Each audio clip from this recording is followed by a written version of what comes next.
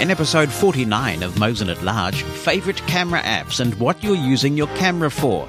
More on the word blind as a pejorative. Blindness and mental health. iOS 14 has gone into public beta. Are you testing it yet? And if so, how's it working out for you? Mosen at Large Podcast. You're very welcome to contribute to the podcast, and there are two ways to do it. You can drop me an email to Jonathan, that's Jonathan, at mushroomfm.com. You can write something in that email, or you can attach an audio recording using anything that records and that you can attach to an email. You can also call the listener line. That number is in the United States. It's 864-60-MOSEN, 864-606-6736, and record a message that could be included in the podcast. Concise contributions always help. We can't include everything because of the volume of contributions we receive, and please note that if we do use your content, we reserve the right to edit it for clarity and brevity. You can follow Mosen at Large, all one word, on Twitter to join the conversation with other listeners, to get sneak peeks about what's coming up on the podcast, and I regularly tweet links that I think will be of interest to Mosen at Large listeners. To keep up to date with Mosen at Large and radio-related activities I'm doing, you can subscribe to our media email list. It's announcements only, and the traffic is very light. To do that, send a blank email to media-subscribe@mosen.org. That's media-subscribe@mosen.org. The podcast version of this show contains extracts from the full version, which is heard live on Mushroom FM at mushroomfm.com and anywhere that you listen to radio stations, at 2 p.m. US Eastern Time on a Saturday afternoon.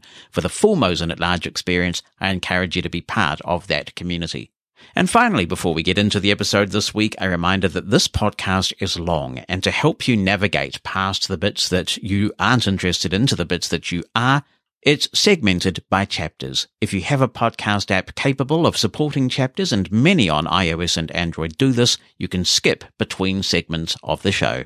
And because this podcast is so long, we've had so many good listener contributions once again, I have decided we will do another midweek extra of Mosen at Large in the coming week. That could be the first chance that you get to receive a podcast from our potential new podcast host. I'll talk to you about that in just a moment. So we will have the interviews with Judy Dixon about her new camera-related book for National Braille Press, and Marco Salsiccia about audio description in a midweek extra, probably about Wednesday US time. We will publish that. Nice to be back with you for another week. I hope everything is okay where you are. I know that we're still in some very difficult times for many people, and I do want to give a shout out to friends and neighbours across the Tasman in the Australian state of Victoria, where they've had to go back into lockdown. So we're wishing you all the very best, and hopefully that will do the job, and Australia, or Victoria in particular, will be able to get back on track. So everything crossed, and we're wishing you guys nothing but the best in getting that thing back under control. Here in New Zealand, we are very fortunate. We still don't have any community transmission. We did have a bit of a scary situation a few days ago where somebody escaped from quarantine. It sounds like the name of an exciting movie. Escape from quarantine. And he hooned on off to the supermarket, and that's caused a lot of consternation that somebody would be so inconsiderate as to do that. But also people are saying, well, how was that allowed to happen? You know, we thought these quarantine facilities were well guarded. So we have everything crossed. The incubation period is 14 days, of course. So it takes a while to know about whether these things have had an effect and whether we got any community transmission. But so far, we do not. Any cases are those from people coming in back to New Zealand, New Zealanders who are coming home, and we have no community transmission at the moment. So we too have everything crossed. Before we get into some talking points today that I'd love to hear your opinions on, I do have a bit of housekeeping, as they say, or administrivia, you know, that sort of thing. One of my biggest technological strengths and weaknesses is that I love to play with stuff. Some people interpret this as inconsistency, but I like to think of it as open-mindedness, that just because one piece of technology works for you at one moment, it doesn't mean that another piece of technology hasn't come along since you last looked, or that something that you dismissed a couple of years ago hasn't evolved to be better than something you're using. So you get the idea. Well, I have to say that all the kind people who listen to this show every week have given me a bit of dilemma, and that is that really I feel like I have outgrown the particular podcast hosting plan that we currently have for Mosen at Large. And that caused me to think, well, do I just throw more money at the existing podcast host that I use, which is certainly the easiest option from a technical standpoint, or is this an opportunity to revisit the podcast hosting space, see what's out there at the moment, and just confirm that I'm in the right place, or if I'm not, to make a change? And I'm about 99% decided that I am going to make a change. I have done extensive over the last few weeks, extensive, I tell you, looking at almost every common podcast hosting option that is available today. Unfortunately, I get a bit geeky and obsessive about this sort of thing, as many people who've heard me over the years will know. So I now feel like I really understand in quite a deep way all of the offerings of all of the services offering podcast hosting that tend to be usually recommended, and a couple that are not. So I've come to a decision to make a change, and after this show is published, I will start doing that immediately to give it a week to bed down. What this means for you is hopefully nothing.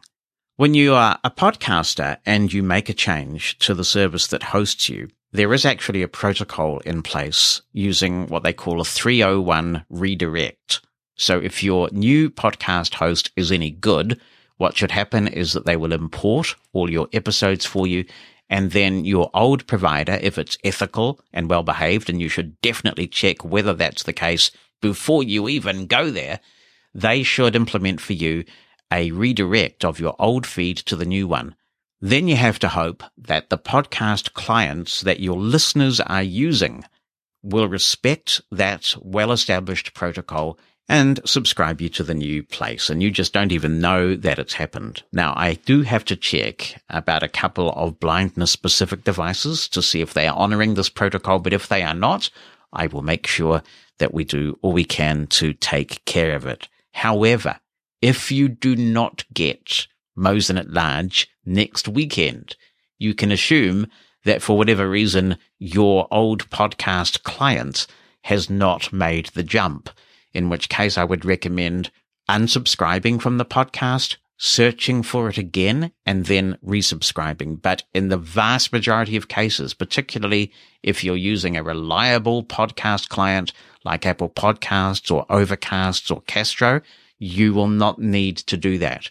If you are using a podcast client where you chuck in the RSS feed yourself, then I will be publishing the new RSS feed on the mosen.org website in the podcast section within about 24 or 48 hours of this episode being published.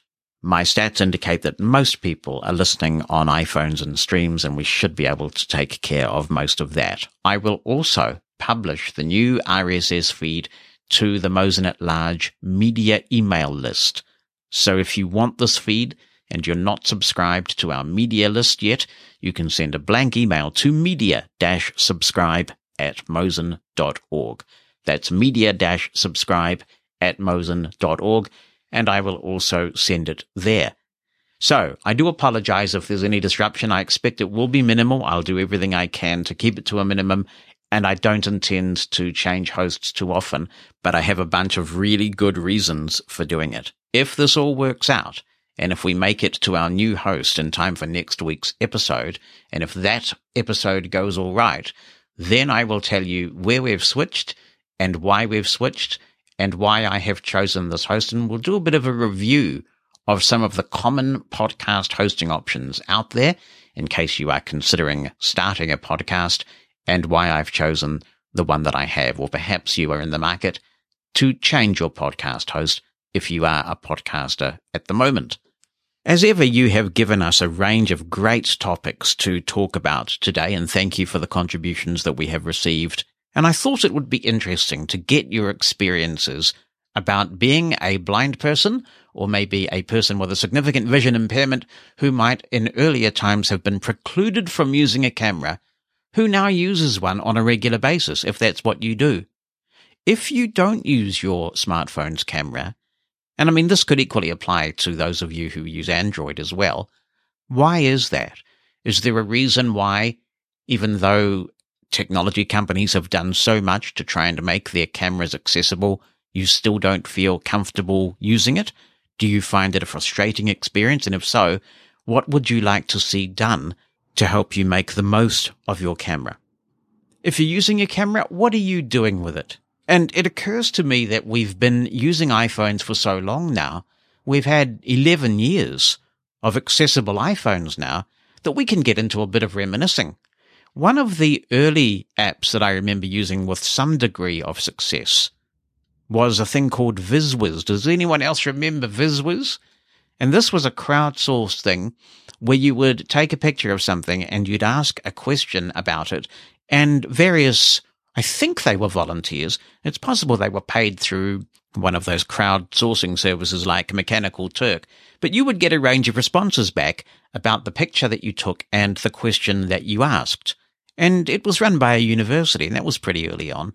Of course, TapTapSee has been around a long time, but increasingly, many of us have become a bit more adventurous about taking photos, and the cameras have got smarter about telling us what's in the view of the camera. Because one of the things I've always struggled with, I suppose it speaks to me as a bit of a perfectionist, is I don't like putting stuff out there whose content I can't completely verify. You know what I mean? I can't tell whether it's a really bad picture or not. Are you a photographing ninja now? Are you photographing all sorts of things and putting it on social media, or just flicking it along to friends? Do you have a system in place? For example, before you post to social media, do you have a friend look at a picture, or maybe you send it to a service like Aira to have a look at the picture so that they can tell you whether the picture is okay? And of course, Aira can take control of your camera and take good quality pictures for you. And I know that's something that I really do appreciate about Aira, that you do have some assurance about the quality of the picture. So I'd like to know what you are using your camera for. Are you video conferencing with family members and making sure that you're in the view of the camera? Do you go out and just sort of snap random pics in public? How's it all working out for you? And what else needs to be done to give you greater confidence with the camera? Let me know about the apps you're using, the purposes to which you're putting the camera, and anything else that you'd like to contribute. And of course, we will look forward to the discussion with Judy a little bit later in the show. But on the ball once again is Tristan Clare with a subject line called "Click Go the Cameras." Tristan, fail! You should be singing this. I want to hear you singing "Click Go the Cameras, click, click, click." Because it has to be click because you're Australian. So you'd be saying click as opposed to click. Click, click, click. Anyway, hi Jonathan, says Tristan. Hello, Tristan. Just in case the subject line doesn't give it away, she says, I'm chiming in on your topic about uses for the iPhone camera. Like most of your listeners, I use the camera for OCR and color detection.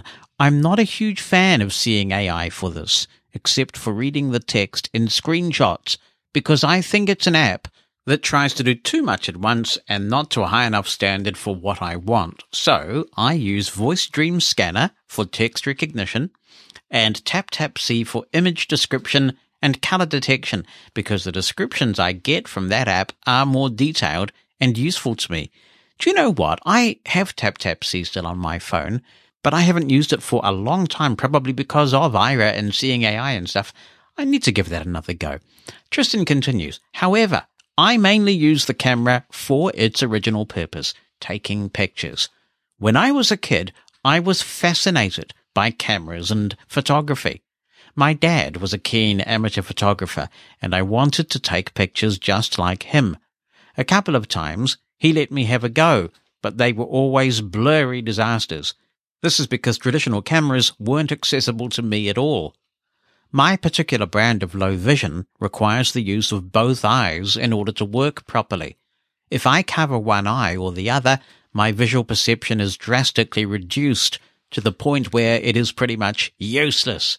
So devices with single eyepieces, such as telescopes, traditional eye testing equipment, and the viewfinders of old-school cameras are not an option for me.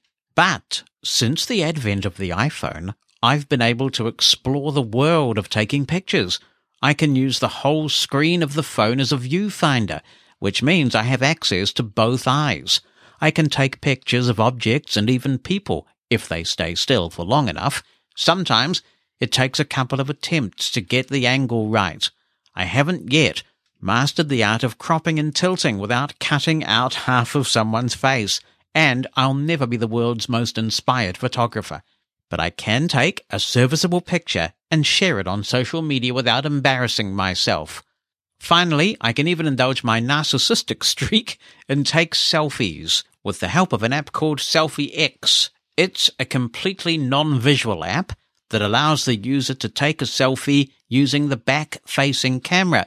You hold the phone at arm's length and, with the help of audio prompts, position the camera for a good, crisp head and shoulders shot.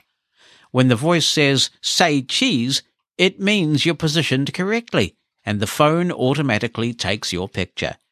My current profile pic is a SelfieX original, and it's a lot better than the blurry selfies taken by sighted people using the front-facing cameras on their phones. Anyway, the iPhone camera has really opened up a part of the world that I thought was closed to me as a blind person, and I'm pretty damn happy about it. And appropriately enough, it ends with, "Sent from my iPhone." Thank you, Tristan. Click, click. Now, thanks to the magic of email, we whisk our way over the other side of the world to Austin, Texas, and Kathy Blackburn says, "I have several camera apps on my phone. I was an early adopter of KNFB Reader, but I never got the scanning results others seem to achieve." Just breaking in there, I also remember an early iPhone app called Text Detective, Kathy. And I had very good luck with KNFB Reader when I got KNFB Reader the moment it came out, literally, because I was pushing the store waiting for it to come out. I read my daughter's school report almost word perfect. I was just blown away. But some people were getting good results with this earlier app called Text Detective, and I could never make it do anything sensible in those early days. Kathy continues, "Also, I find its PDF conversion," this is KNFB Reader, "inferior to other apps. I much prefer Seeing AI and VoiceStream Scanner for quick tasks and identifying things. I still find Digitize the best for reading barcodes." I must have lost that app along the line, or maybe it's just not updated anymore, Kathy. I haven't seen a reference to Digitize for a long time, but I was really impressed with them a very long time ago. I mentioned that I was in New Zealand, and I mentioned the supermarket that we shopped from, and overnight they had added a whole bunch of products. Quite amazing, but I haven't heard about Digitize for a very long time. Seeing AI, says Kathy, can be a bit fiddly when trying to locate the barcode and get it recognized. I do use Aira when I can't get the information I need using these apps. I have a color identifier called Clothes Color that I use occasionally. It works better than others I've tried. Thank you, Kathy. Rebecca asks, "Is there a stand that doesn't require constant adjustments that I can wear when I'm traveling or use a document scanner for the iPhone SE 2020? I have trouble lining up the iPhone camera for document scanning and for everything else. I like the Pearl camera's tactile interface for document scanning and use a USB barcode scanner and bscan.com to look for barcodes." If you like the Pearl, Rebecca, then yes, there are stands that emulate that. They kind of fold out. The Foppy-Doo. I don't know if you can still get the Foppy-Doo, but that was one thing that I had when I was doing a lot of international travel. It was this cardboard thing, but surprisingly solid. It could fold up into a backpack really easily, and then you just unfold the thing, mount the camera in the top, and get a perfect scan every time.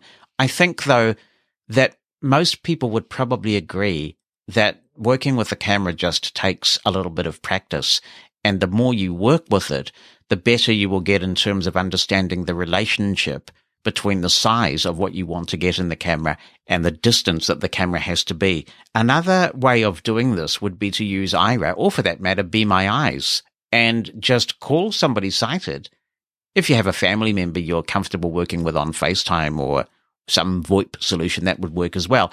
And essentially just ask them, so when do I have this picture in the view at the moment, if you're looking at pieces of paper or whatever? And you'll eventually just get a feel, I think, for when it's going to work. In South Africa, Charlie is emailing in, and he says that he's been blind since birth, and he really would like an app that he can point the camera at something and essentially says what he's looking at. And there are apps out there that do exactly this, either with a human, such as with Be My Eyes, which is certainly available in South Africa, or with automated tools. So those apps certainly do exist. Mika Paikala is preparing for the NFB convention, although of course it's virtual this year. He's talking about using a GoPro 8 for Aira.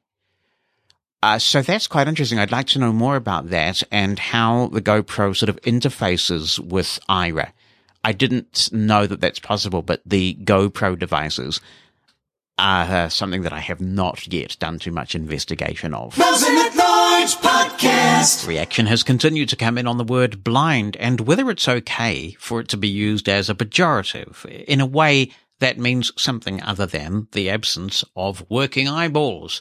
And coincidentally enough, I was reading Twitter last night, as I do, and I stumbled upon this tweet, and I thought I must share it with you because it really illustrates the point that I've been making, and I'm quite surprised and delighted to say many people seem to be concurring with, many more than I was expecting, actually. So here's a quote that I read in this tweet last night. Now, somebody's going to tell me this is okay. I think this is despicable language. The quote comes from James Mook, who I've not heard of, and if I've mispronounced his name, I do sincerely apologize. He apparently is Australian of the Year in 2020, and he's talking about something very dear to my heart. As many people know who've been listening to me a while, I'm into ketogenic eating, low-carb eating. It's changed my life and given me lots of energy. Whee! So I was interested in the subject matter, very disappointed in his choice of language. So this is what he says. I want Australians to be aware the dietary advice we've been fed for decades is wrong. A flawed dietary guideline which we have been obediently and blindly following for 40 years is literally killing us. And so there you have it, a classic example. We've been blindly following this for 40 years. In other words, we've been doing it without thinking. We've been doing it without consideration of the consequences. That, to me, right there, is utterly ableist, unacceptable language. John Wesley Smith has been in touch, and he writes, Hello, Jonathan. Not all metaphorical uses of the word blind are inappropriate. For example, when Jesus told the Pharisees they were blind in the latter part of John chapter 9, he meant they did not see the truth, particularly the truth as to who he was. When someone uses the statement, even a blind man could see that, isn't this more of a swipe at the person being addressed rather than a swipe at blind people? As for the word vision, you objected to the phrase vision statement. I'm not entirely comfortable with it either, but the word vision in this instance encompasses more than knowledge. Doesn't a vision statement include things like a company's mission statement, projections, and goals? The word knowledge doesn't cover the subject adequately in this case. Thanks very much for sharing that, John, and I think you're making my point for me, really. So I think that the biblical language that you quote is absolutely inappropriate. And keep in mind that I'm coming at this from the angle of an atheist, so I regard the Bible as just another book. It has no special status for me personally. I think there is some wisdom in there. I think there is also a lot of racism and misogyny and ableist language.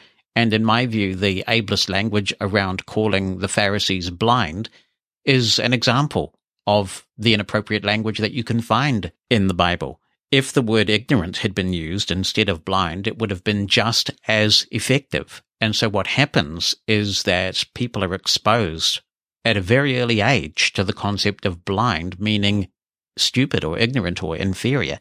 And that really was the point that I was making last week. I don't think that that is acceptable. And similarly, with even a blind person can see that. They are really equating the word see with understanding. And this is actually a battle that I had when I was advocating in the 90s here in New Zealand for the rights of blind people to serve on a jury, because we equate seeing with understanding so much that people think if you can't see something, that you can't understand it. And similarly, that if you can, you do. And I gave the example of some sort of case involving firearms. Now, if you were a blind person who happened to study firearms, let's say, and you were given a description of a scene or a weapon or a bullet, you may have much greater comprehension of the situation than somebody who can see but who doesn't have a clue about those things. So over the years, from the very earliest times, we have equated seeing with understanding. And I think that's the point that I am making in my objection to the use of the word blind in this way as a kind of a pejorative. I've done a few strategic plans in my time, in my professional life, so there is a difference between a vision statement and a mission statement. A mission is what you're there for, and a vision is where you hope to be if your organization has achieved all its objectives. So you could easily call it a dream, an end goal statement. There are many other words that you could potentially use besides vision. Thank you so much for keeping the dialogue going, John. Much appreciated. Hey, Jonathan. Hope that you were good. To use the word blindness rather than the lack of vision. I've noticed they use it a lot on the side. There's actually 3 words that they use. It's in 3 different languages. Oh, I never told you. I can actually speak up to 34 languages, including, which is all 12 languages of here in South Africa and other languages from other African countries as well. There's 3 native in South African languages that I know, which they have the word blindness for, and it's used for lack of vision as well. It's the Xhosa word is imfama, and then you will have the Sotho word, which is sifofi, and then you will have the Zulu word impumputi.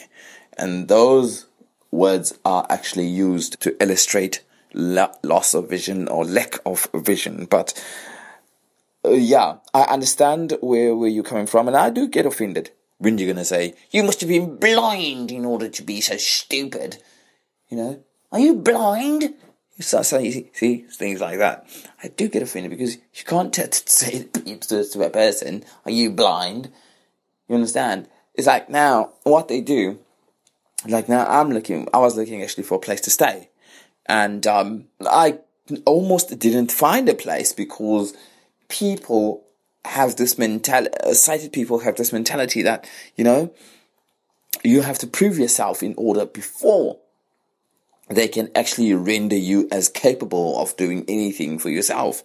Because they have taken that slang of blindness and they used it in the wrong sense of ignorant and stupid. That's what they think that blind people then now are. And that for me is wrong. It's completely and utterly wrong. I always try my utmost best in order to tell people that that's wrong. You're thinking in the wrong manner. Please try and think in the correct manner. You understand? It's very disturbing. And I do get offended by it. Thanks, Charlie. And this does take the discussion in a slightly different direction, which is a good thing because these conversations do evolve. But it does feel often as a blind person like you are on trial and that you are representing other blind people, that you're somebody's ambassador for blindness.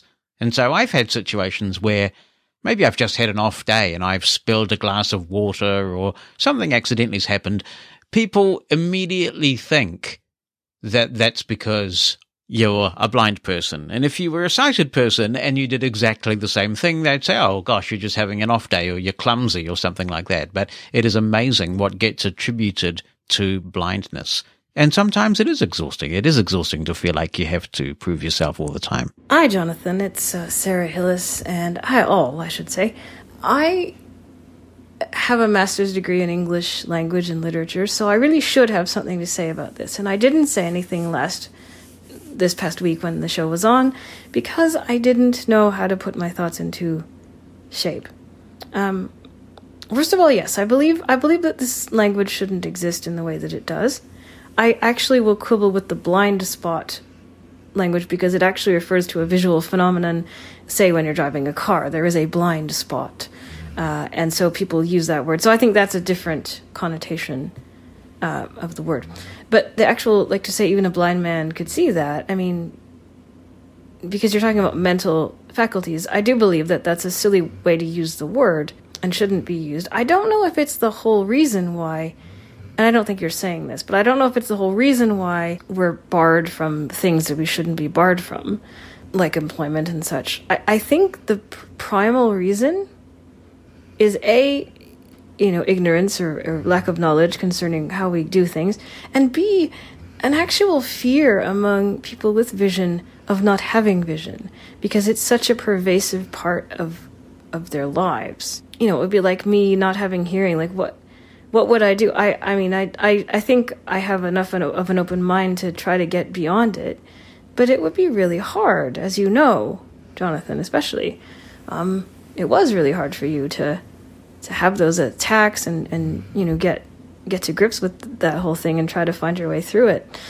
And so it's that's a part of it too. Like when people come up to you on the street and want to help you, sometimes, my mother has always said that sometimes it's because they just can't imagine how you could know where you're going, right? They just can't put themselves in your shoes because they think, I wouldn't know what to do. How would that stick tell me anything? That sort of thing. Okay, so should we change the language? Yes, we should. We should then get rid of, a crippling economic crisis. We should get rid of that. We should get rid of idiotic and moronic, because they referred to people who were not people in the eyes of the law at the time. And we shouldn't have that anymore. And we shouldn't have, there's a lot of things we shouldn't have. So my one question would be, where do we stop? Where do we stop? That's my only question, is where does it end? And will it end up devolving into newspeak? That's my only question. I'm not saying that you're trying to do that. I'm saying that if it keeps going and going and going, there will be many reasons to get rid of so many things. And where will it stop? That's my only question. And it is a fair question. Thank you so much, Sarah. I think where it stops is where the individual community concerned decides that it should stop. For example, it is not considered appropriate in polite company to describe something, or someone for that matter, thank goodness, as retarded anymore. That is just considered, and rightly so, an offensive term. You do hear some young people using it. You also hear quite a few young people describing something. It's not even someone necessarily. Sometimes it's a situation as lame. And I personally find that offensive as well. But in the end, I think the arbiter of where it stops does rest with the community who may feel they are being denigrated. I talked last week about how dominant a sense sight is, and that when you have it, you depend on it enormously. You rely on it. And there are all sorts of surveys that show how much information sighted people acquire from sight.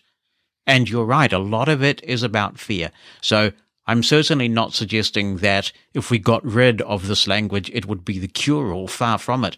And there's been an interesting thread floating around Twitter over the last week or so, hypothesizing about sighted people's fear of the dark, and how if you've been blind since birth, you don't have a fear of the dark, but that it is very common for sighted children, and that of course is the vast majority of children, to fear the dark. So this Twitter thread that's been going around over the last week or so has been hypothesizing that one of the reasons why blind people or blindness is feared so much is because people equate blindness with the dark, and they fear the dark. And if you think, that's just a load of old nonsense, as the Hitchhiker's Guide to the Galaxy might say, a load of fetid dingoes' kidneys, there are surveys that have been done where they have surveyed people about the condition or the impairment that people fear the most. Some of these surveys have included health conditions and disabilities, and blindness in some of these surveys is sometimes feared more than AIDS or cancer, both of which can be fatal. Yet blindness is not a fatal condition. So you're right, let's not underestimate just how much fear there is of blindness and the way that that fear permeates people's perceptions of blind people. Hi, Jonathan. This is Claudia from Tampa, Florida. I just wanted to talk about two topics really quick. The first one is I absolutely agree with you 100% about the term you could be blind to do that or something like that. I think it is definitely offensive, and I think that we should evolve our language because we've done it with other minorities, and I think we could bring that forward to visual impairment or blindness as well.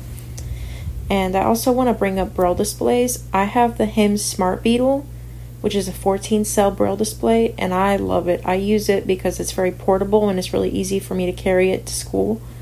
I like the fact that it can connect with multiple devices at once, and it's very easy to use. Love your podcast. I find it very informative, and thanks. Lovely to hear from you, Claudia. Thank you. And here's Roy Nash. He hasn't sent a voice message in this week, so I guess I have to do my Roy Nash. What is it? This is Roy Nash from Little Rock, Arkansas.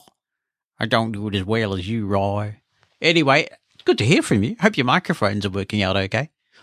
Roy says, I totally agree with your statements regarding the application of the metaphor which compares blindness to ignorance. I cringe every time I hear it used. In taking this position, I feel like a drowning swimmer fighting against an overpowering current. It's a beautiful metaphor, Roy. Literature has made frequent use, he says, of the metaphor, and it is a theme which occurs and reoccurs in the Bible. I am often at a loss as to how best to explain my feelings to people who equate blindness with ignorance. Friends interpret my objections as proof of my being oversensitive. I too remember the KNFB reader, he says, with the Nokia phone, with the speech that cost thousands of dollars. I wish I had a total of my expenses for adaptive technology over the years.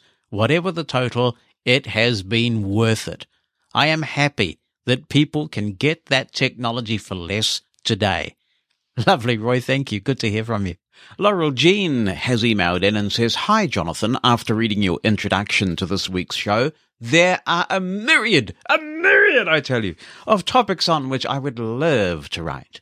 I am always learning something new from you, my fellow listeners and contributors, especially on the subject of technology. Still, I keep going back to your question regarding the word blind. Blind.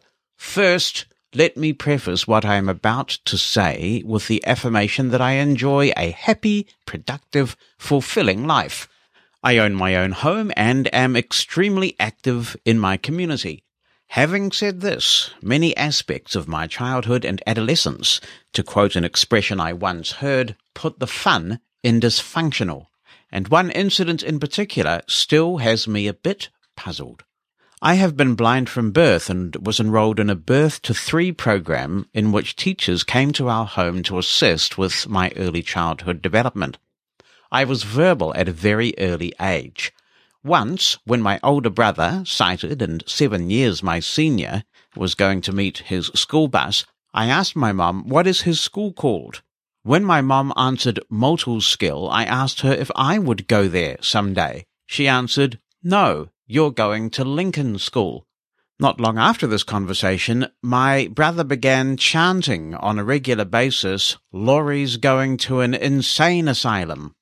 When I was around 3 years old, my mom, accompanied by a neighbour, drove me to Lincoln School, a couple of hours away from our home.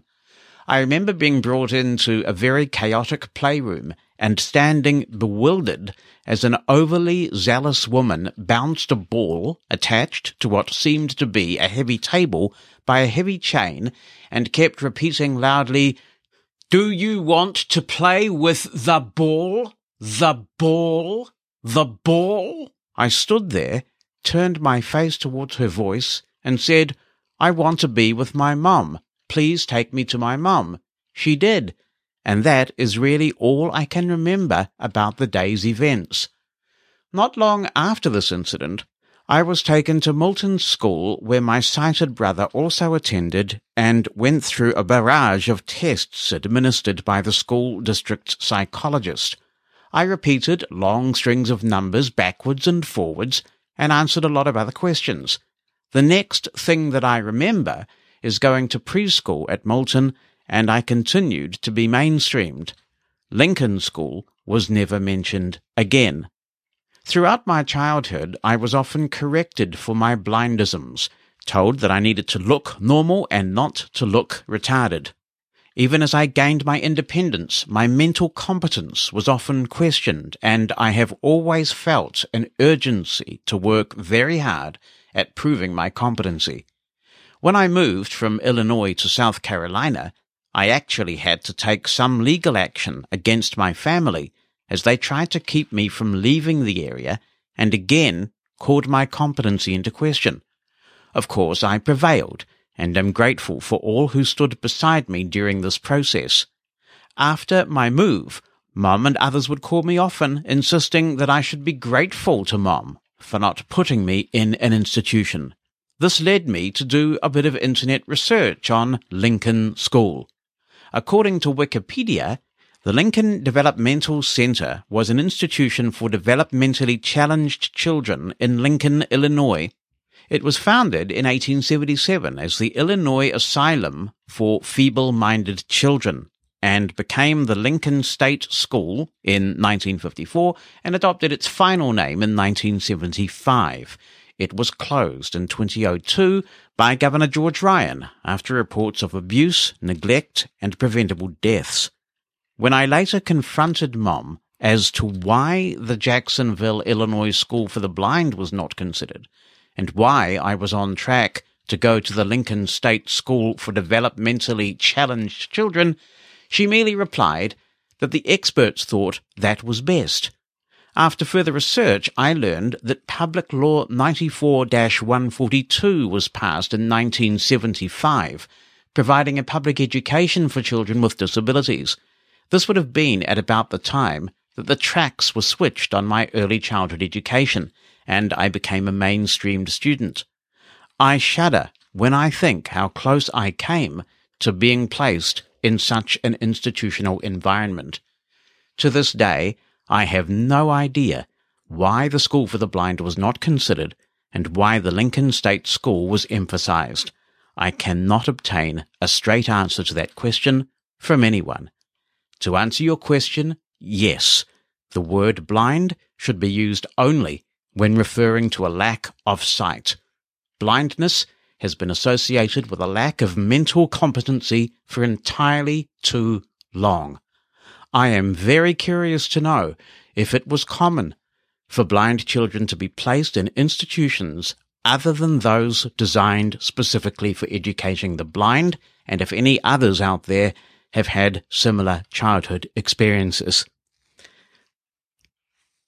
Thank you for taking the time to read this. You may feel welcome to share this as time permits. I have nothing to hide in this regard. If anyone else has struggled with similar circumstances, please know that there's life after all of this. I couldn't be happier with my life now, and am grateful to be able to encourage others on their journeys. Thanks also for providing this safe environment in which all of us can share our experiences. Best wishes to you, Bonnie, and all. Thank you, Laurel.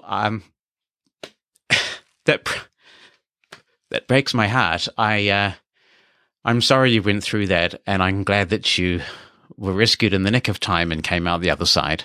Hello, Jonathan. I would like to comment on the discussion from last week's show about using the word blind in negative contexts. I agree that it can probably consolidate negative views that people have of blind people.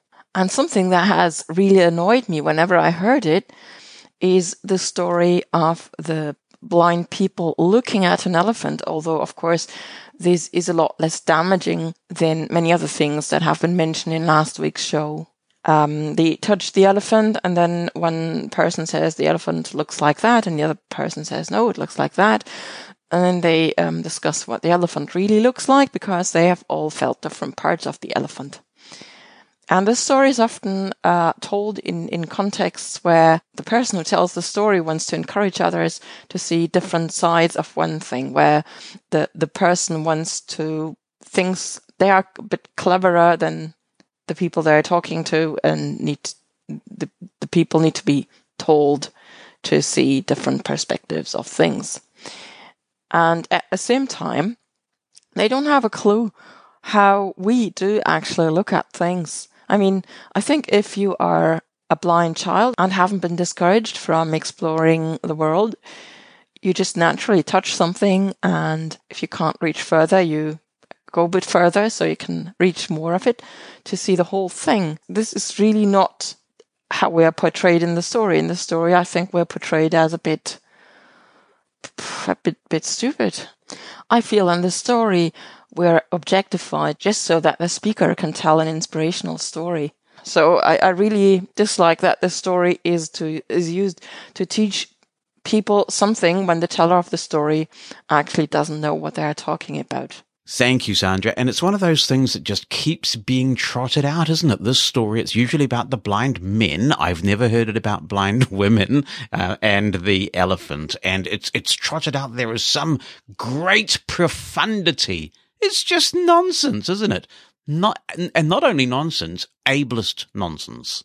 Gary O'Donoghue says, I knew a vicar once who got his congregation to blindfold themselves and wander around the church in an attempt to tell them what it was like being without the Holy Spirit.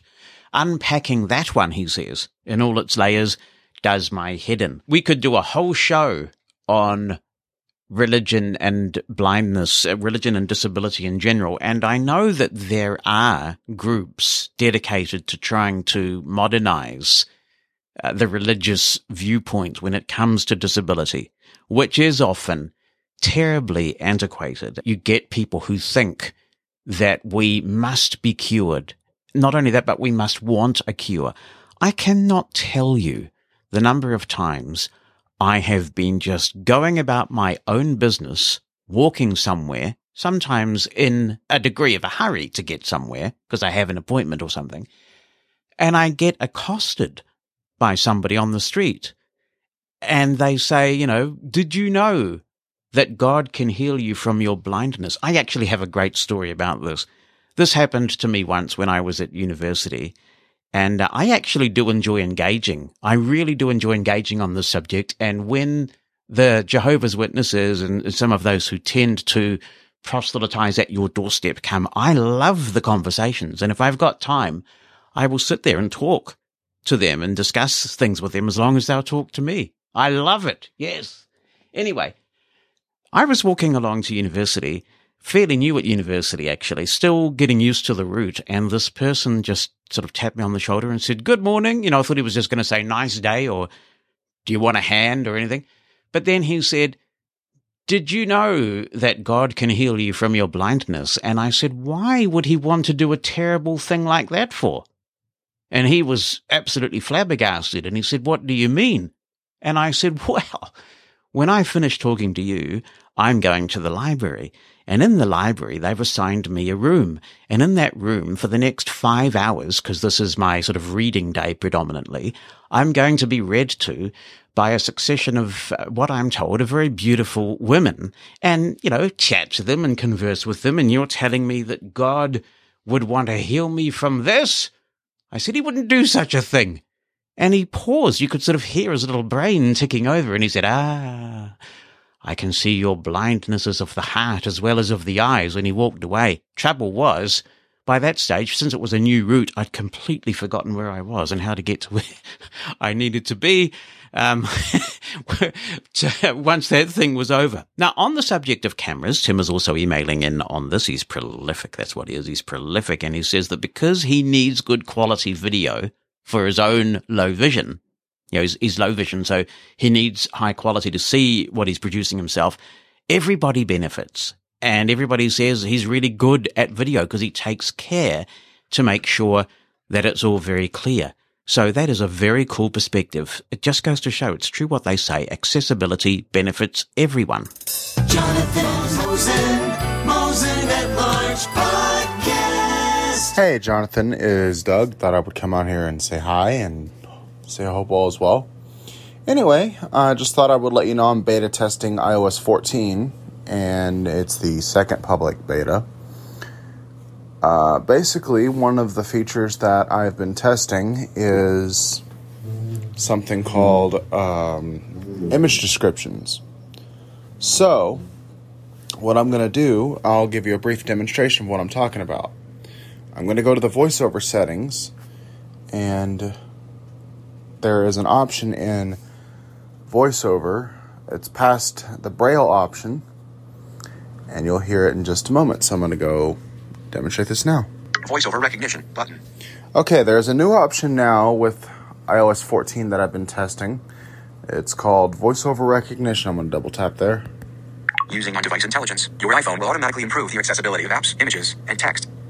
Voiceover recognition should not be relied upon in circumstances where you could be harmed or injured. In high-risk... I'm going to flick to the right. Basically, it gives you the disclaimer of why this shouldn't be used. Image descriptions on. Your iPhone will speak descriptions of images in apps and on the web. Basically, it's self-explanatory. It does what it says it's going to do.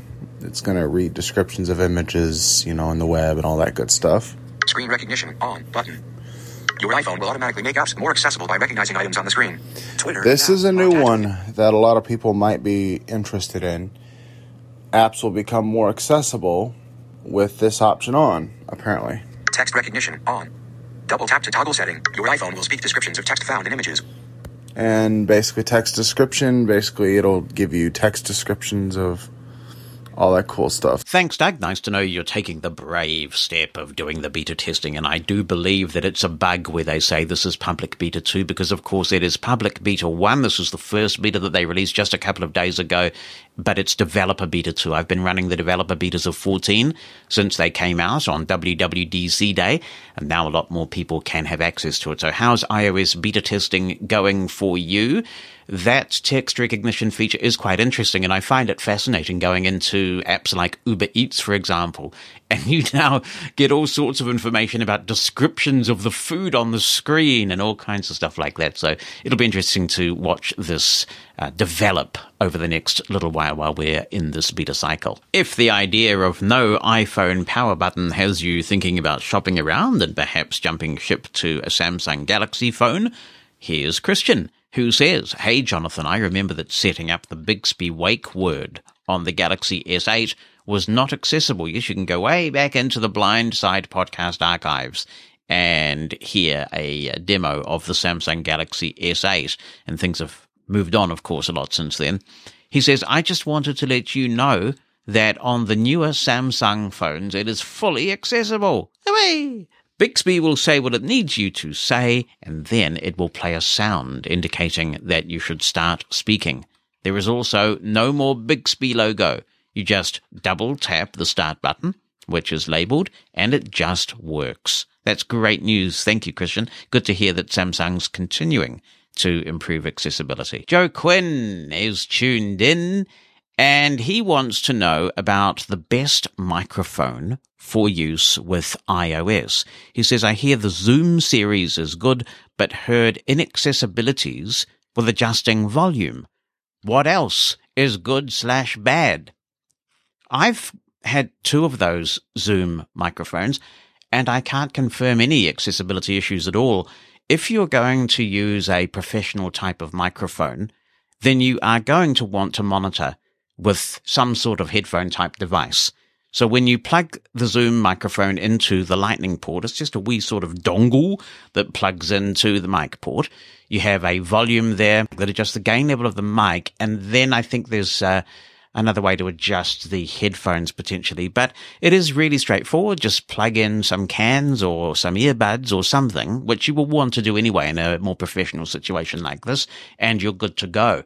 The one thing I have found with those Zoom microphones, which would mean I'd actually hesitate to recommend them, is that maybe I just got early versions of them. I don't know, but boy, did they pick up a lot of interference from the radios. I took this mic, which does you can adjust the mics and do some very nice stereo patterns with them. And I took this mic and we did an outside broadcast on Mushroom FM. Just me and my iPhone, and this was even before long before Backpack Studio. We're talking 3 or 4 years ago. So I was using a combination of tools, but we did stream this event live on Mushroom FM. And what I found was I actually had to unplug that Zoom microphone and just use the built-in mic, which was a shame because we lost the stereo then, because it was just picking up so much interference from the cellular radios. So it's fine if you want to put it into airplane mode and use one of those Zoom microphones. And this is the same Zoom that do all those premium quality recorders. But if you want to stream something, it's not suitable. Now, Damo, he was telling me, Damo of the All Day Breakfast fame here on Mushroom FM, he was telling me that he's using a Shure mic. I forget the model number, but it's a very similar concept that you, it's a self-contained dongle and you plug it into the lightning port and adjust things, plug a headphone thing of some sort into it, and you're golden. And he says that that is a very good microphone. Of course, if you were to buy the camera adapter kit, particularly the new one from Apple, then you can use any USB microphone that you like, really. And that opens up all sorts of possibilities. So no end of options for you, but if anyone has any recommendations for iOS-specific devices, then please let us know. I think it's worth pointing out that there are some big changes coming to audio in iOS 14, and it's possible that if you wait for those changes, you may find that there's no longer a need for an external microphone, depending on your use case. We'll have stereo recording available finally for audio apps in iOS 14. Apple gave a demonstration of this and a presentation, actually, a webinar on it at WWDC, and they showed developers the new API where you can specify which microphones, because there are several on your iPhone, to use in different stereo configurations. So it'll be up to the recording apps to support this when 14 comes out, and I'm sure that any good audio app worth its salt is going to do that. The combination of the availability of stereo in these apps and the ability that app developers have had for some time to offer you the ability to turn off Apple's audio processing could, I think, mean that for many use cases, you're just not going to need anything else. So you might want to sit it out and see what the range of audio apps behave like when 14 is officially out. While I am talking about audio, and while I remember to mention this, Zoom has come out with another portable recorder. This one is quite small, and it's called the H8, and I think that means that it has 8 inputs. Unfortunately, it does have a little touch screen, but it sounds like that's only useful for some functions, like if you're recording a podcast in the field, apparently you can set up little carts, you know, so you might be able to push one of these buttons while you're recording and it will do, which I accept could be useful, but I mean, I would tend to record just interviews in the field and then bring it back into the studio myself. So that may not be a showstopper for you. I don't believe that the H8 does 32-bit float recording, which to me has just been such a wonderful, reassuring thing. I actually went to Parliament the other day with my Zoom F6. It was great getting it through parliamentary security. And then I went to interview a minister, as in a cabinet minister here in New Zealand, with my Zoom F6 and a couple of those Sony lavalier mics that cost a small bomb. And it all went really well. I do like my Zoom F6. He's a handy man to know, that Gary O'Donoghue, even if he exhausts my wallet a bit. That Zoom F6 is just such a cool purchase. Very happy with it. Anyway, so the Zoom H8, it is available now. There are little YouTube reviews popping up. And of course, Gary, we are relying on you to buy one so you can do a review for Mosen at Large. I mean, you can always send it back if you don't like it, eh? Here. Jonathan Mosen at Large Podcast. Here's an email from India, from Adi, with an interesting discussion point. And I don't know whether this will go anywhere. I don't know whether people will want to advance this discussion, but it is a really important point, and so I read it here in case anyone would like to talk about this. He writes, Dear Jonathan, in your ever so informative and enjoyable Mosen at Large podcast, in addition to discussing assistive technology, you also have interesting discussions on various topics. Do you feel that the mental health of the visually challenged merits discussion in any future episode of Mosen at Large? This is a very sensitive subject and not spoken of easily, even in the sighted community. I do feel that mental health is of the utmost importance to us, and we rarely get an opportunity to express ourselves. Though I do not believe in generalizations, as we each have our own unique experiences. However, for putting thoughts on paper, I do feel that as a community we are marginalized and may be subject to a higher level of mental abuse. Additionally, it will be very interesting to know about coping mechanisms which all of us practice to deal with our mental issues. Love listening to your thoughts and podcasts as always. Well, thank you, Addie, for raising this, and absolutely it is a topic that we can and probably should talk about. And when I posted that we would be talking about this issue this week, Addie has sent some more thoughts, and he says, 1, I do believe that just like for anyone else, for the visually impaired also, mental health is very relevant and important. The lockdown has made us realize how fragile as a society we can be, and why mental health is as important as any other aspect of one's existence. 2, many a times we visually challenged in society have learned to compromise on many situations, and thus in life.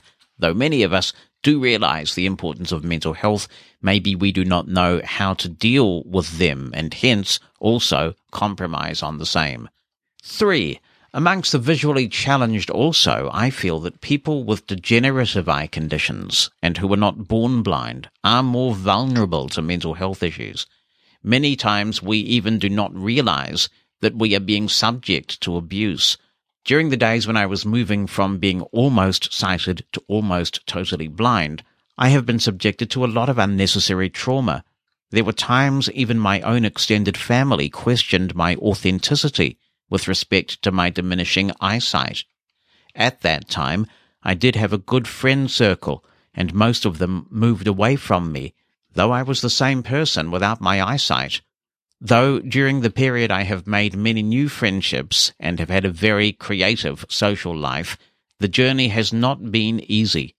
Why is it that we have to prove ourselves at every stage of our professional life? For most of my professional career, I was always pushing myself to be more competent and was always trying to fit in. But for how long can this continue? Are we not humans who need to express ourselves and our needs? But is there someone who is interested in understanding our needs and specific requirements? The lockdown has made me realize that many times in our lives we may need sighted assistance, but what if this assistance is not available? There is a very interesting story of a financially well-to-do blind couple here. During the lockdown, though they had quite some money in their bank, they were unable to procure groceries. They did contact a lot of friends and family, but finally a lady in their society came to their rescue. We all have different versions of such experiences, where we become extremely vulnerable, and this can very much affect our mental health. Many times I feel in our community we are putting each other down. Jealousy somehow seems to be more prevalent. I am just sharing 2 of my recent experiences which really affected me negatively.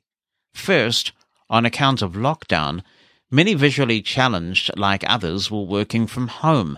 Recently, I realized a new trend where many blind people are taking assistance of their sighted spouses to get their professional work done.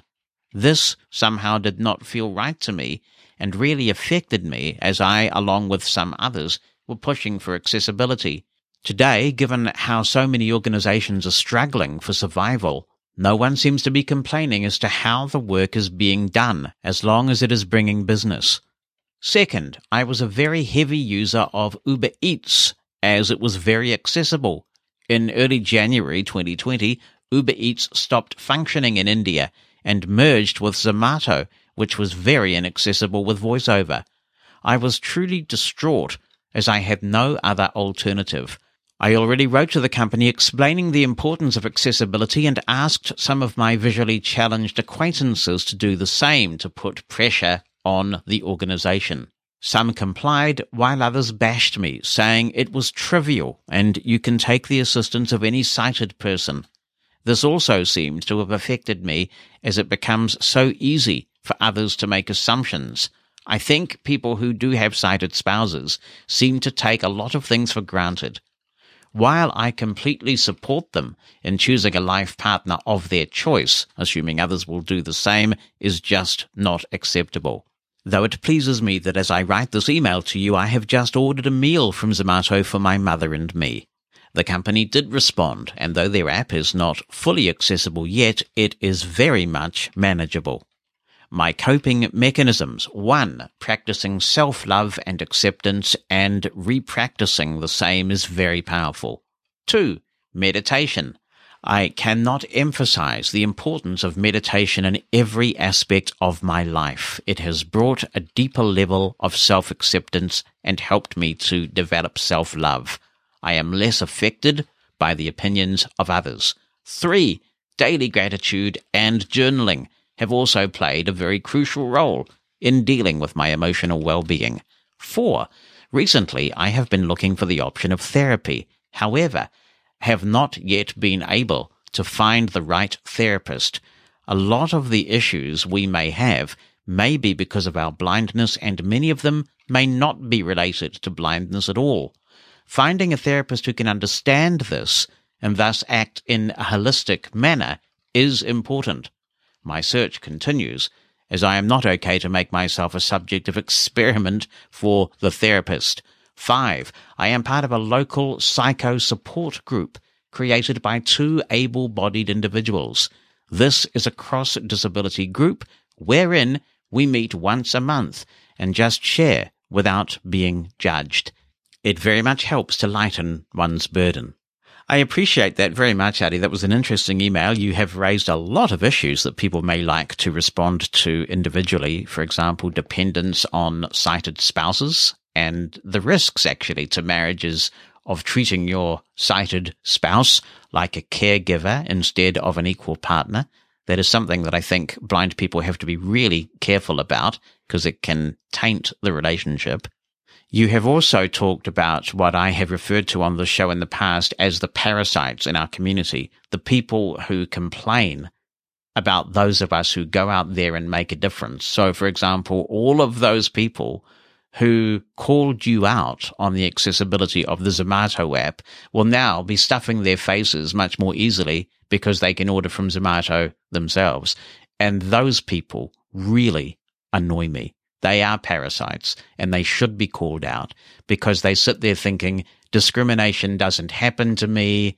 These people are troublemakers. They want the government to fix everything. They're politically correct, you name it. And yet they're quite happy to sponge off the hard work of other advocates. And I understand why that gets you down. It gets me down as well. You do also raise a very interesting point regarding mental health professionals. And actually, this applies to medical professionals too.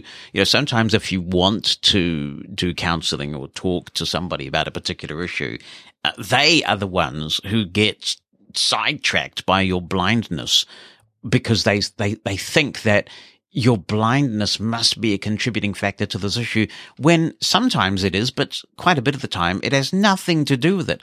And of course that also applies when you go into a doctor and the doctor is just fascinated by the cause of your blindness and on. And, you know, you might have gone in with a pain in your foot or something like that, but they're just completely sidetracked by the whole blindness thing. So a lot of things to chew over in that email. I appreciate it.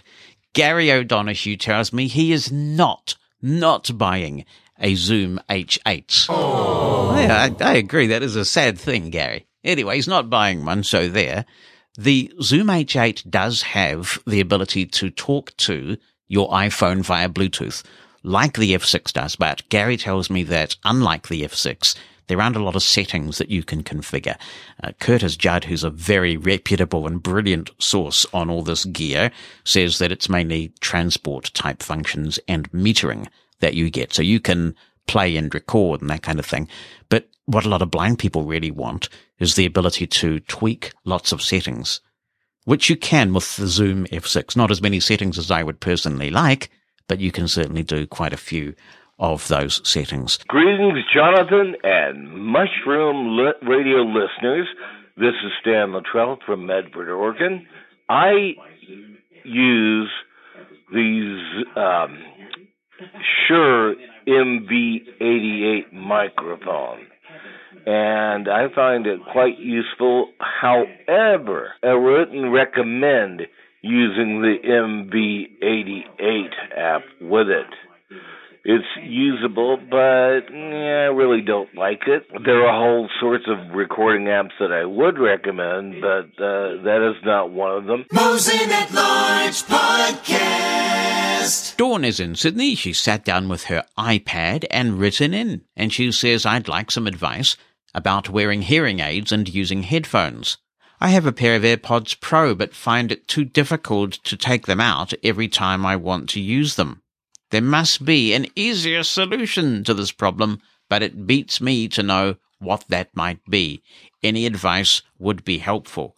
Well, I'll open it up, Dawn. I think this could be quite complex because it depends on the kind of hearing aid you have. If you have a hearing aid with a mold that consumes your entire ear, then really I don't think there is a different way. One thing you could potentially do is try getting a set of headphones that go over your ears and seeing how that works with your particular hearing aids. With my current hearing aids, that does work, even though I've got behind the ear hearing aids. So the microphone of the hearing aids is not where the mold is. It's sort of behind your ear. But I have found that with a good large size cup on the set of headphones that I use, those studio monitors, actually I can get some good sounds. And my hearing aids have a loop setting, a hearing aid loop setting where they mute the microphone entirely. And I find that gives me pretty good sound, actually. Really nice sound. I did buy some AirPods Pros to see if I could get any use out of them, but I wasn't getting quite enough volume for them to be of any use to me. So Bonnie inherited my AirPods Pros. Now, I know that Michael Fair has talked to me about this. As I understand it, his hearing aids are receiver in canal, and that means that he's got enough room in his ear to put the AirPods in. So he's wearing his AirPods and hearing aids at the same time. Now, that's cool if you can do it, but that will depend on the type of hearing aid that you have. And also, you've got to be really careful that you don't push something way, way deep into your ear. So I'm not sure whether any audiologist would recommend that because there could be some safety issues potentially around that. So my best advice, if the hearing aids you have aren't producing good enough sound, it might be a good idea to just give the AirPods a miss and look at over-the-ear headphones with a nice big cup that will accommodate your hearing aids. But others may well have some solutions here. I also do have that direct audio input cable I've talked about repeatedly here, where you can connect your hearing aids to any headphone jack. That is okay. It won't produce the full rich bass of a good set of headphones, though, not by a long chalk. Email from Peter in Hungary, who says, first of all, thanks for the suggestions concerning a good RSS reader on Windows. QFeed is fine, although it works only with one feed in the free version.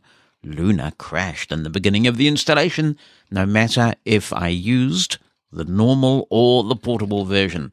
Maybe it doesn't like Windows 7. Mate, you got the Nokia phone and Windows 7. You live in the dream of retro.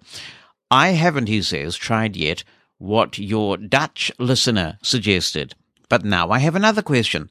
In my last email, I wrote that I used a Nokia N96 smartphone with Symbian and Talks running on it. My mother changed her phone and gave the old one to me. I thought, why not play a little with the Samsung Galaxy J3? So I dipped my feet into the Android world. Some of my goals are already reached. Money recognition, scanning grocery packages with Voice Dream Scanner, making my water meter read by a friend through Skype. But which app would you use for subscribing and listening to podcasts? I know that you live basically in iOS land, but you may have some knowledge that you can share with me about podcast players for Android. If not, one of your listeners could have a good idea for me. On my Samsung smartphone, Android 5.1 is the version of the operating system. I use TalkBack as the screen reader instead of Samsung Voice Assistant. Have you heard anything about the accessibility of the Deezer app on Android? I use Deezer from 2013, but only on the desktop. I would like to have a look at Deezer on this platform. The question is it worth it? Is it accessible? Thanks, Peter. Well, I guess the best way to find out is to try it. If it doesn't work out, you can just delete it. So that's what I tend to do. Just be a bit adventurous, install something. If you find it hasn't worked out for you, then uninstall it. Regarding podcast players, that is a very old version of Android, but a couple that I know work pretty well with Android. Pocket Casts is a great choice because it is cross-platform. So there's a Pocket Casts web-based version, one for iOS and one for Android, so you could check that out. And also Podcast Addict, I seem to recall, comes highly recommended on the Android platform. But you're right, I'm not using Android on a daily basis, so if there are podcast recommendations from people who are using Android regularly, podcast client recommendations that is, by all means be in touch and share those with us. Jonathan@mushroomfm.com, the listener line number 86460-MOSEN, 864-606-6736, and all the very best, Peter, on your Android journey. Julie McCullough is in touch once again. She says, "Hi, Jonathan. If someone is sharing writing on the screen through screen sharing on Zoom, is there a way to be able to read it? Sadly, no. Screen sharing sends bitmap images, and this is the same in Microsoft Teams as well, by the way. Even Microsoft, with all the powers that come from being Microsoft, don't do this at the moment either. So even if somebody's sending a document that is actually accessible, like a Word document or a PowerPoint presentation, what's appearing on the screen is a bitmapped image, therefore it is not accessible. So if you know in advance that someone presenting at a meeting that you will be attending intends using PowerPoint or Word or something of that nature, make sure they send the document to you ahead of time." Hi Jonathan, it's Tim in het Veld from the Netherlands. Last week we had this discussion about the use of the word blind, but this week I experienced something that made me realize that unfortunately this discussion is still rather academic. I work in digital accessibility, and there is the International Association of Accessibility Professionals. That's an American group which certifies people to be an accessibility professional. And someone pointed me at that, and it turns out that if I want to make the exam, if I'm sighted and if I'm not using assistive technology, I can make it with online proctoring. There's some system that I have to install a webcam and make it on my computer. Or I can go to one of many facilities in my country that would offer the exam. If I'm blind and I use assistive technology, I need to arrange my own proctor, a volunteer who needs to already have passed the exam, or I need to get an organization that will host a special event for me, because the online proctoring system and the exam rooms, the physical exam rooms that IAAP uses, are not accessible to users of assistive technology. Okay, so what it amounts to, if I'm blind, I need to make special arrangements to make the exam to be an accessibility professional. What the soup? If there's one profession that you should be able to take on when you're blind, it's accessibility professional. And seriously, what excuse is there not to make an online accessibility professional exam accessible? What technical barrier is there to that? Okay, if I'm the only blind student in a university, I understand that maybe the university has some problems with that. But we're not talking about some random university. We're talking about the International Association of Accessibility Professionals offering an inaccessible exam. In other words, it's normal that blind people, whenever they want to do something, they have to make special arrangements because they can't participate in the normal procedures. I mean, if the IAAP cannot make a procedure accessible, then who can be expected to? I haven't contacted them yet, but probably they're going to tell you that it's difficult to find a partner which can administer international exams, which does that in an accessible manner. A university maybe can get away with that. Although even at my university, when I made exams, they adapted the exams and arranged special proctoring at their own cost. I didn't have to find a volunteer. The International Association of Accessibility Professionals cannot get away with an exam procedure that is not accessible to a blind person.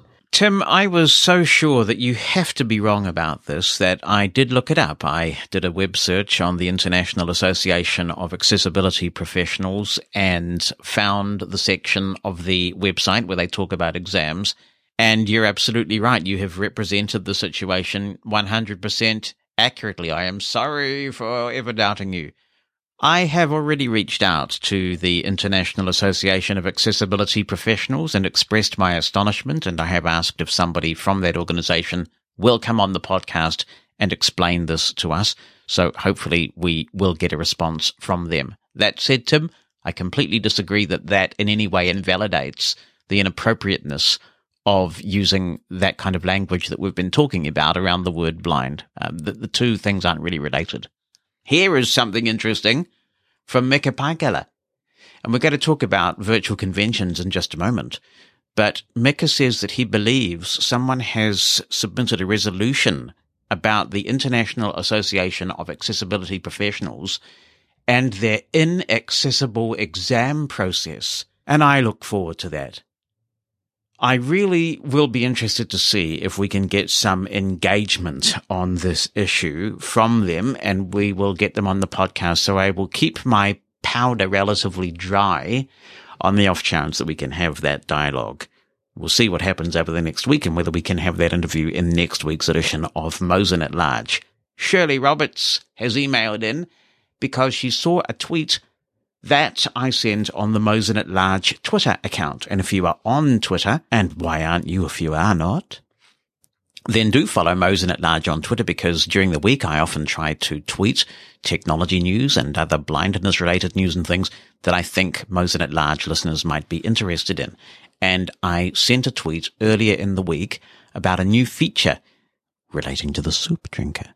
And Shirley is asking about this. So this new feature is rolling out to the iOS Soup Drinker app. It's being enabled progressively, so one day you will run your app for your Amazon type Echo type device type.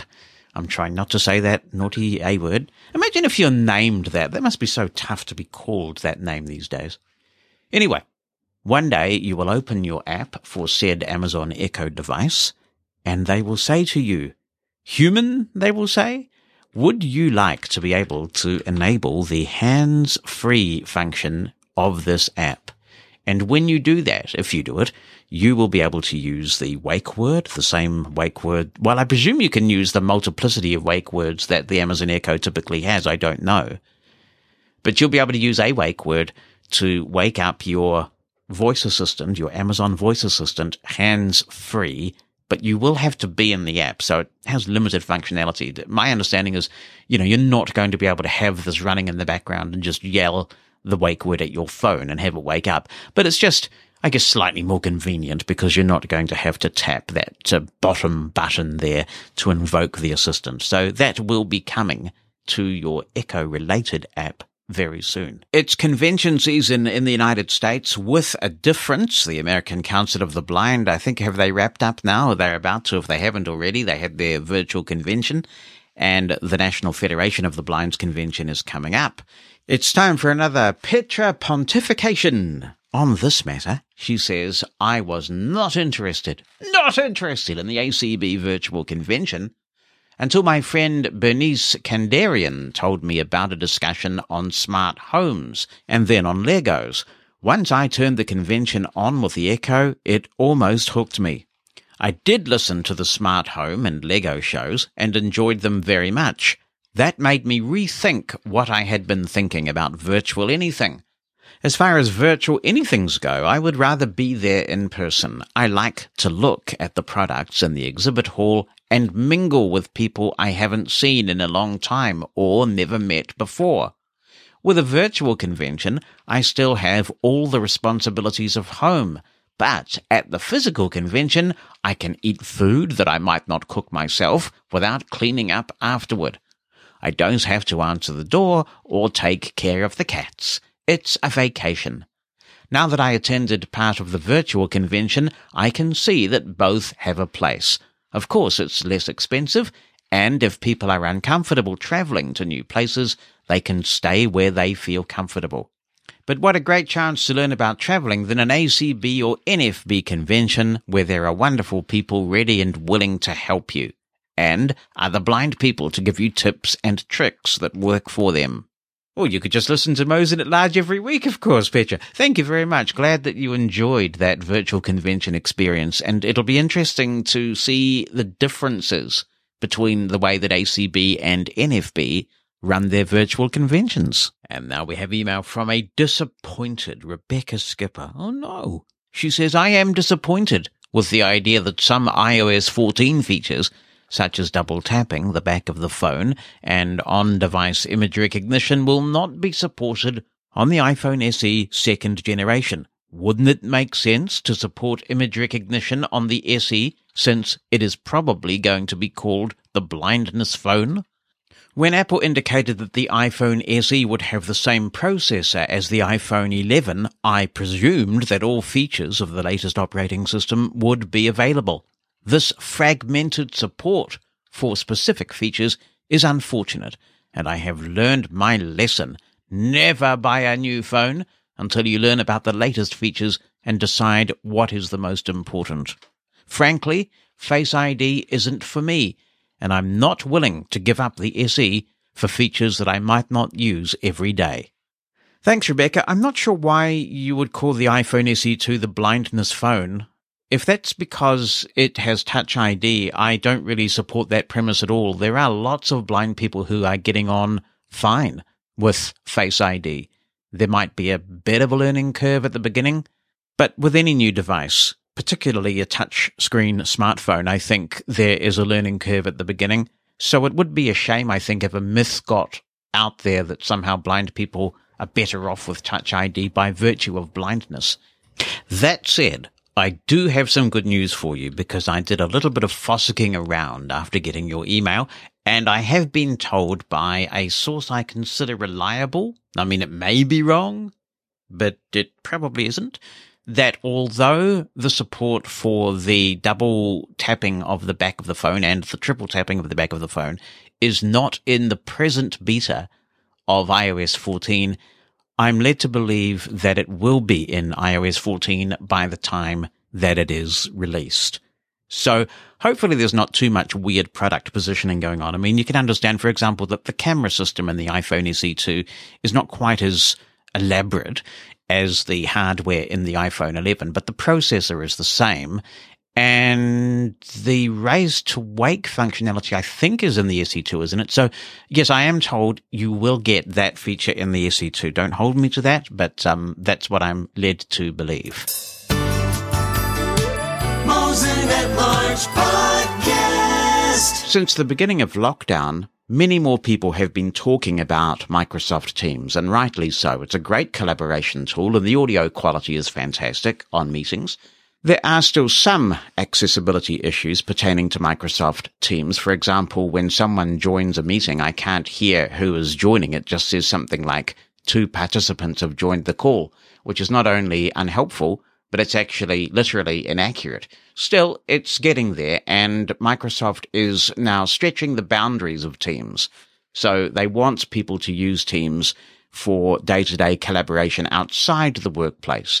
So you're going to be hearing a lot more about this, and it might be good to start becoming familiar with Teams. It's also a very good job-related skill to have, because if you're going to go and work for an organization that is a Microsoft shop, chances are they either have Teams now or they're going to have Teams very soon.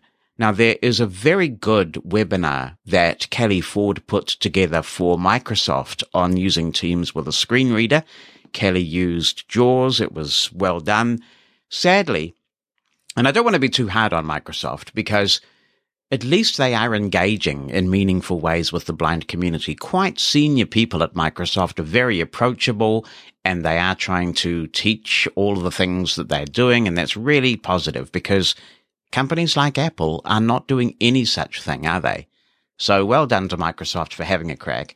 But man, it was frustrating. They had this preamble, and then they had these sort of nebulous questions at the end from people who really were surplus to requirements, I think. They should have just let Kelly run for a full hour. You could tell that he had a lot more to say, and I would have found hearing more from Kelly to be incredibly useful. But still, it is the most useful introduction to Microsoft Teams I have yet heard. So I'll try and seek that out and put a link to it in the show notes. If you would like more information on Microsoft Teams, Oren O'Neill has been in touch from the UK. And Sight and Sound, in their next webinar, which is going to be happening, it says here at 2 GMT, but I actually think it's 2 British summertime based on the rest of their conversions, because that is 9 a.m. Eastern Time, which is actually 1 GMT. So I'm going to go with 2 British summertime, 2 p.m. British summertime on Wednesday, and they say that they've brought together a number of contributors from Ireland, the UK, the Netherlands, and the United States to share their experiences of using Microsoft Teams with screen readers on PC and iOS. You will learn how to successfully use the application to create teams and add members, chat and collaborate with colleagues by sharing documents, set up and manage meetings, and make one-to-one calls from your computer.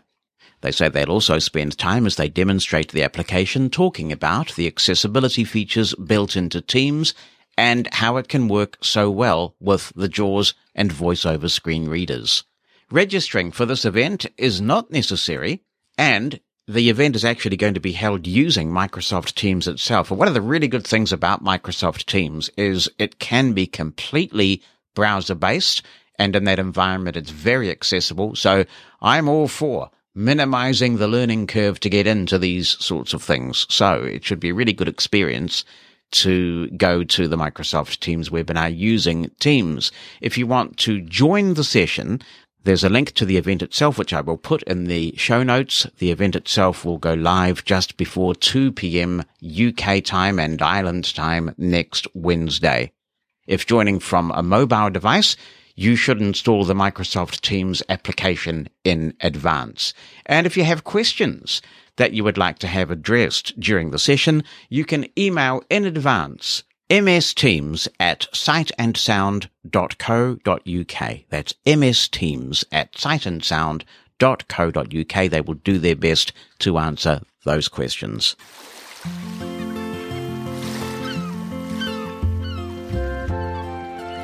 It is true. It is time for another spellbinding body bulletin. Hello. Hi, Welcome. guys. How's it all going? Good. How are you doing? I mustn't grumble. That's good. No one listens if you grumble, No, do they? Have you no one noticed wants that? to No hear one wants that. to hear you No. grumbling. No. I kind of wanted to address Laurel's email. Oh, right. 'Cause I Yeah, that think- was a pretty Yeah, heart-wrenching that was a email, very, wasn't it? very, very articulate. And sadly, I think in many respects what she experienced at least many years ago, and I don't know how old Laurel is, but It sounds like this happened in the 70s. Yes, By what you were saying was the mid-70s. The norm. I would say that was the norm. But then if it was the norm, how did they determine? Like, some people safely made it either to the mainstream environment or schools for the blind. So how did some people manage to end up in such places? Yeah, again, I think it's the quote, and I'm doing air quotes here, experts. I've always had a vision impairment, but I didn't lose all of my sight till later on. My parents were always told that you couldn't have a developmental problem or issue without having a vision problem. You could be visually impaired but not have cognitive impairment, but you could not be cognitive impairment without vision impairments. Is that actually true? No, I don't think so. No, I remember asking an ophthalmologist years later, and no, that's not necessarily true. They do make all sorts of judgments, especially, I suppose, with blindisms, which I think we're more aware of than maybe we once were. I know of somebody who's very successful who was quite prone to extreme blindism. I mean, violent rocking and pretty sort of autonomous behavior, let's put it that way, autonomous behavior. Right. And but were they never taught differently? Oh, but you see, but what I'm getting at is their parents were told that really the most that could be expected of this person was that they would work in some sort of sheltered workshop type environment. Yeah. And yet they did not. They're very successful, independent individual. It's just that, I guess some people have a greater propensity to those sorts of things, those blindisms than others. Yeah. And I think a lot of it is when a child is born, a parent, especially if they've given birth to a child who has some sort of disability, there's a lot of stuff that goes in with their shot. I mean, they just had a baby, so that's enough, whether it's, disabled or not, that's enough because you're exhausted anyway and you have this new person in your life, and I've never had children, but that's what I imagine it would be like. So there's so much going on anyway, and especially with moms, because some of them, their hormones are all over the place, they're not sleeping, they're, all sorts of things. And then you have these experts, quote, coming in and saying, okay, the baby's blind. It may have some other issues too. We don't know. And maybe it doesn't. And I think that's what has happened a lot with families is sometimes it is the parent's fault, but sometimes I like to believe that the parent, they really want to do what's best for their child. And if they're being told that this is the best they can expect, then what else are they going to do? I mean, especially back in the day when you didn't have the internet and you didn't have consumer groups. I mean, I remember there's a place in Tennessee, I think they've closed it down now, called the Clover Bottom. It's on the old Andrew Jackson estate. And it's been historically kind of the, where they put people who were developmentally challenged over the years. It was an institution, basically. And one of our history teachers in high school, because the School for the Blind is near the same property.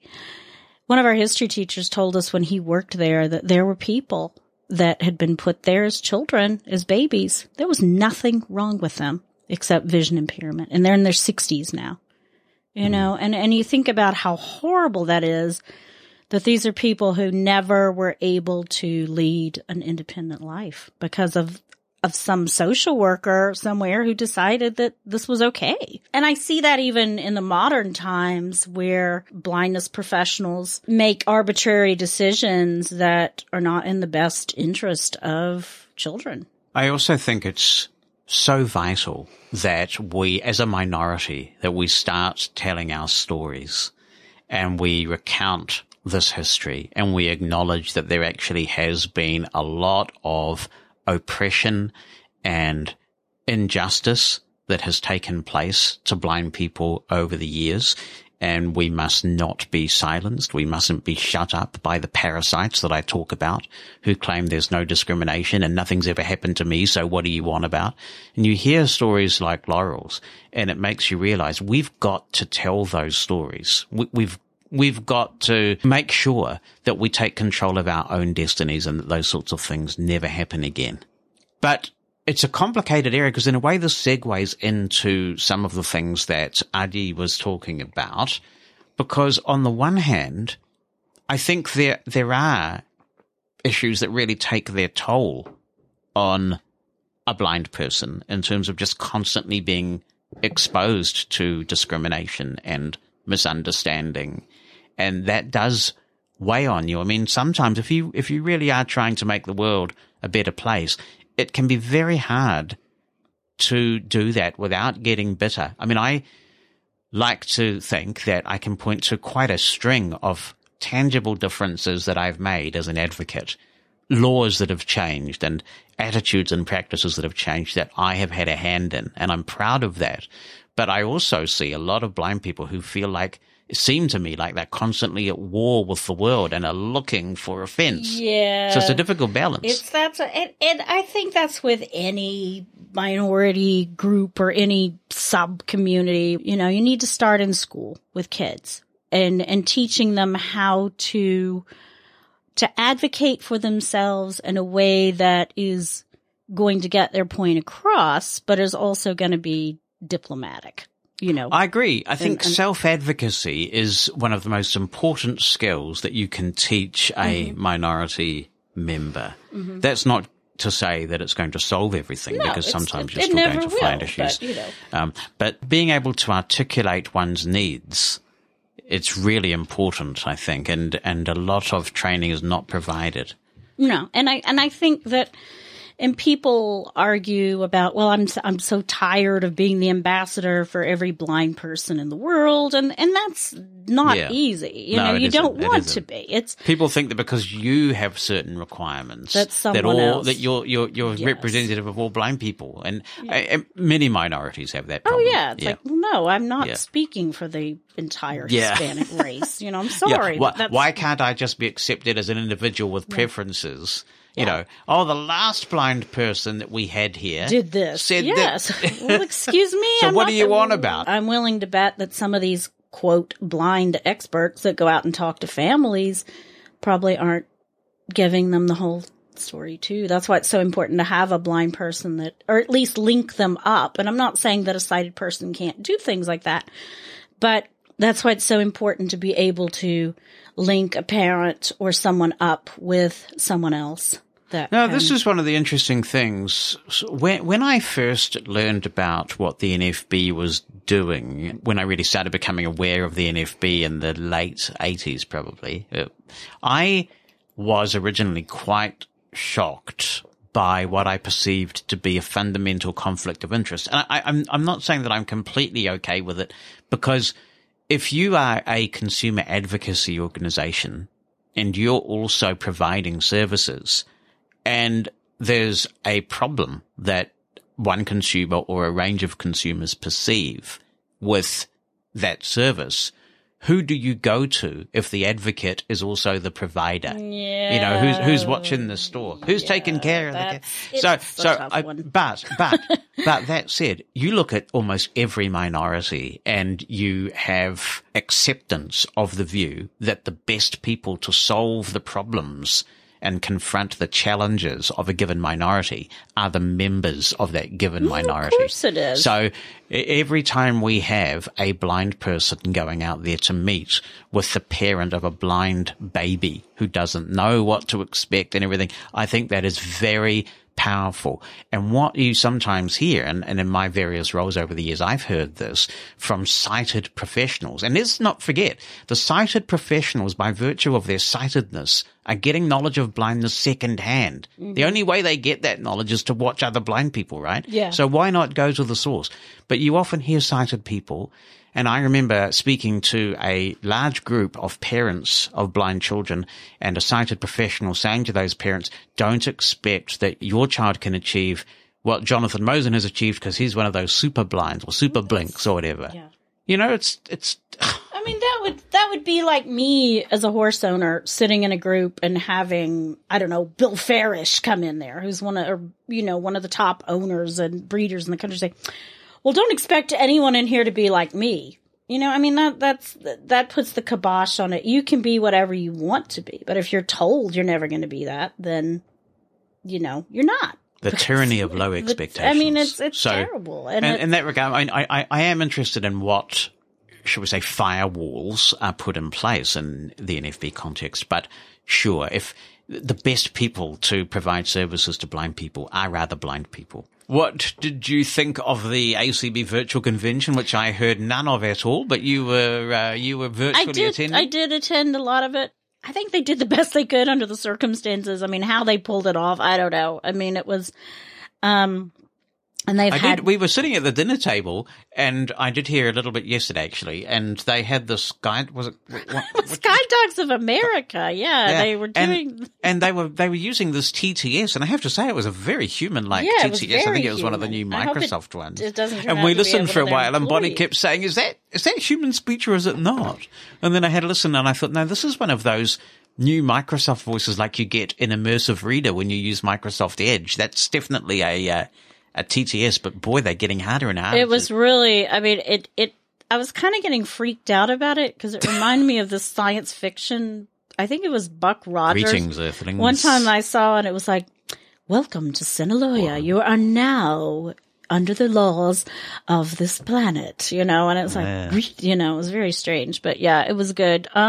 They reached a lot more people than they would if it had been live, physical. But you listen to this and there was a guy from HumanWare that was describing the tables and kind of like what you would see in the actual exhibit hall, the 3 tables. So is it one of those Mushroom FM special events, like the cruise, exactly. We're concocting this visual picture. Yeah, and for he was doing that, but definitely I hope that both are back next year. One thing I think that we've all kind of learned from the whole COVID-19 is you can do these things, and it's good to have that option. So maybe next year they will have more virtual things and Zoom that people who can't attend the convention will be able to participate in. Yeah, because there's been this prevailing view, we mustn't do too much of this, otherwise people won't come. But I don't think that's true. I think there's still a good number of people who would prefer, as Petra was saying earlier, the camaraderie of getting together. And it is weird because you think about anyone that's been to the convention and you like going to the exhibit hall because you can interact with the vendors, you can talk to people, and there is a lot of that. Talking again about learning from things. I mean, NFB does a lot with families and children. And if you go to an NFB convention, you see all the little kids tapping around the hotel with their little canes on some sort of scavenger hunt or whatever. They can't do that virtually. I mean, I'm sure they figured out something to do virtually, but it's not the same as physically being there.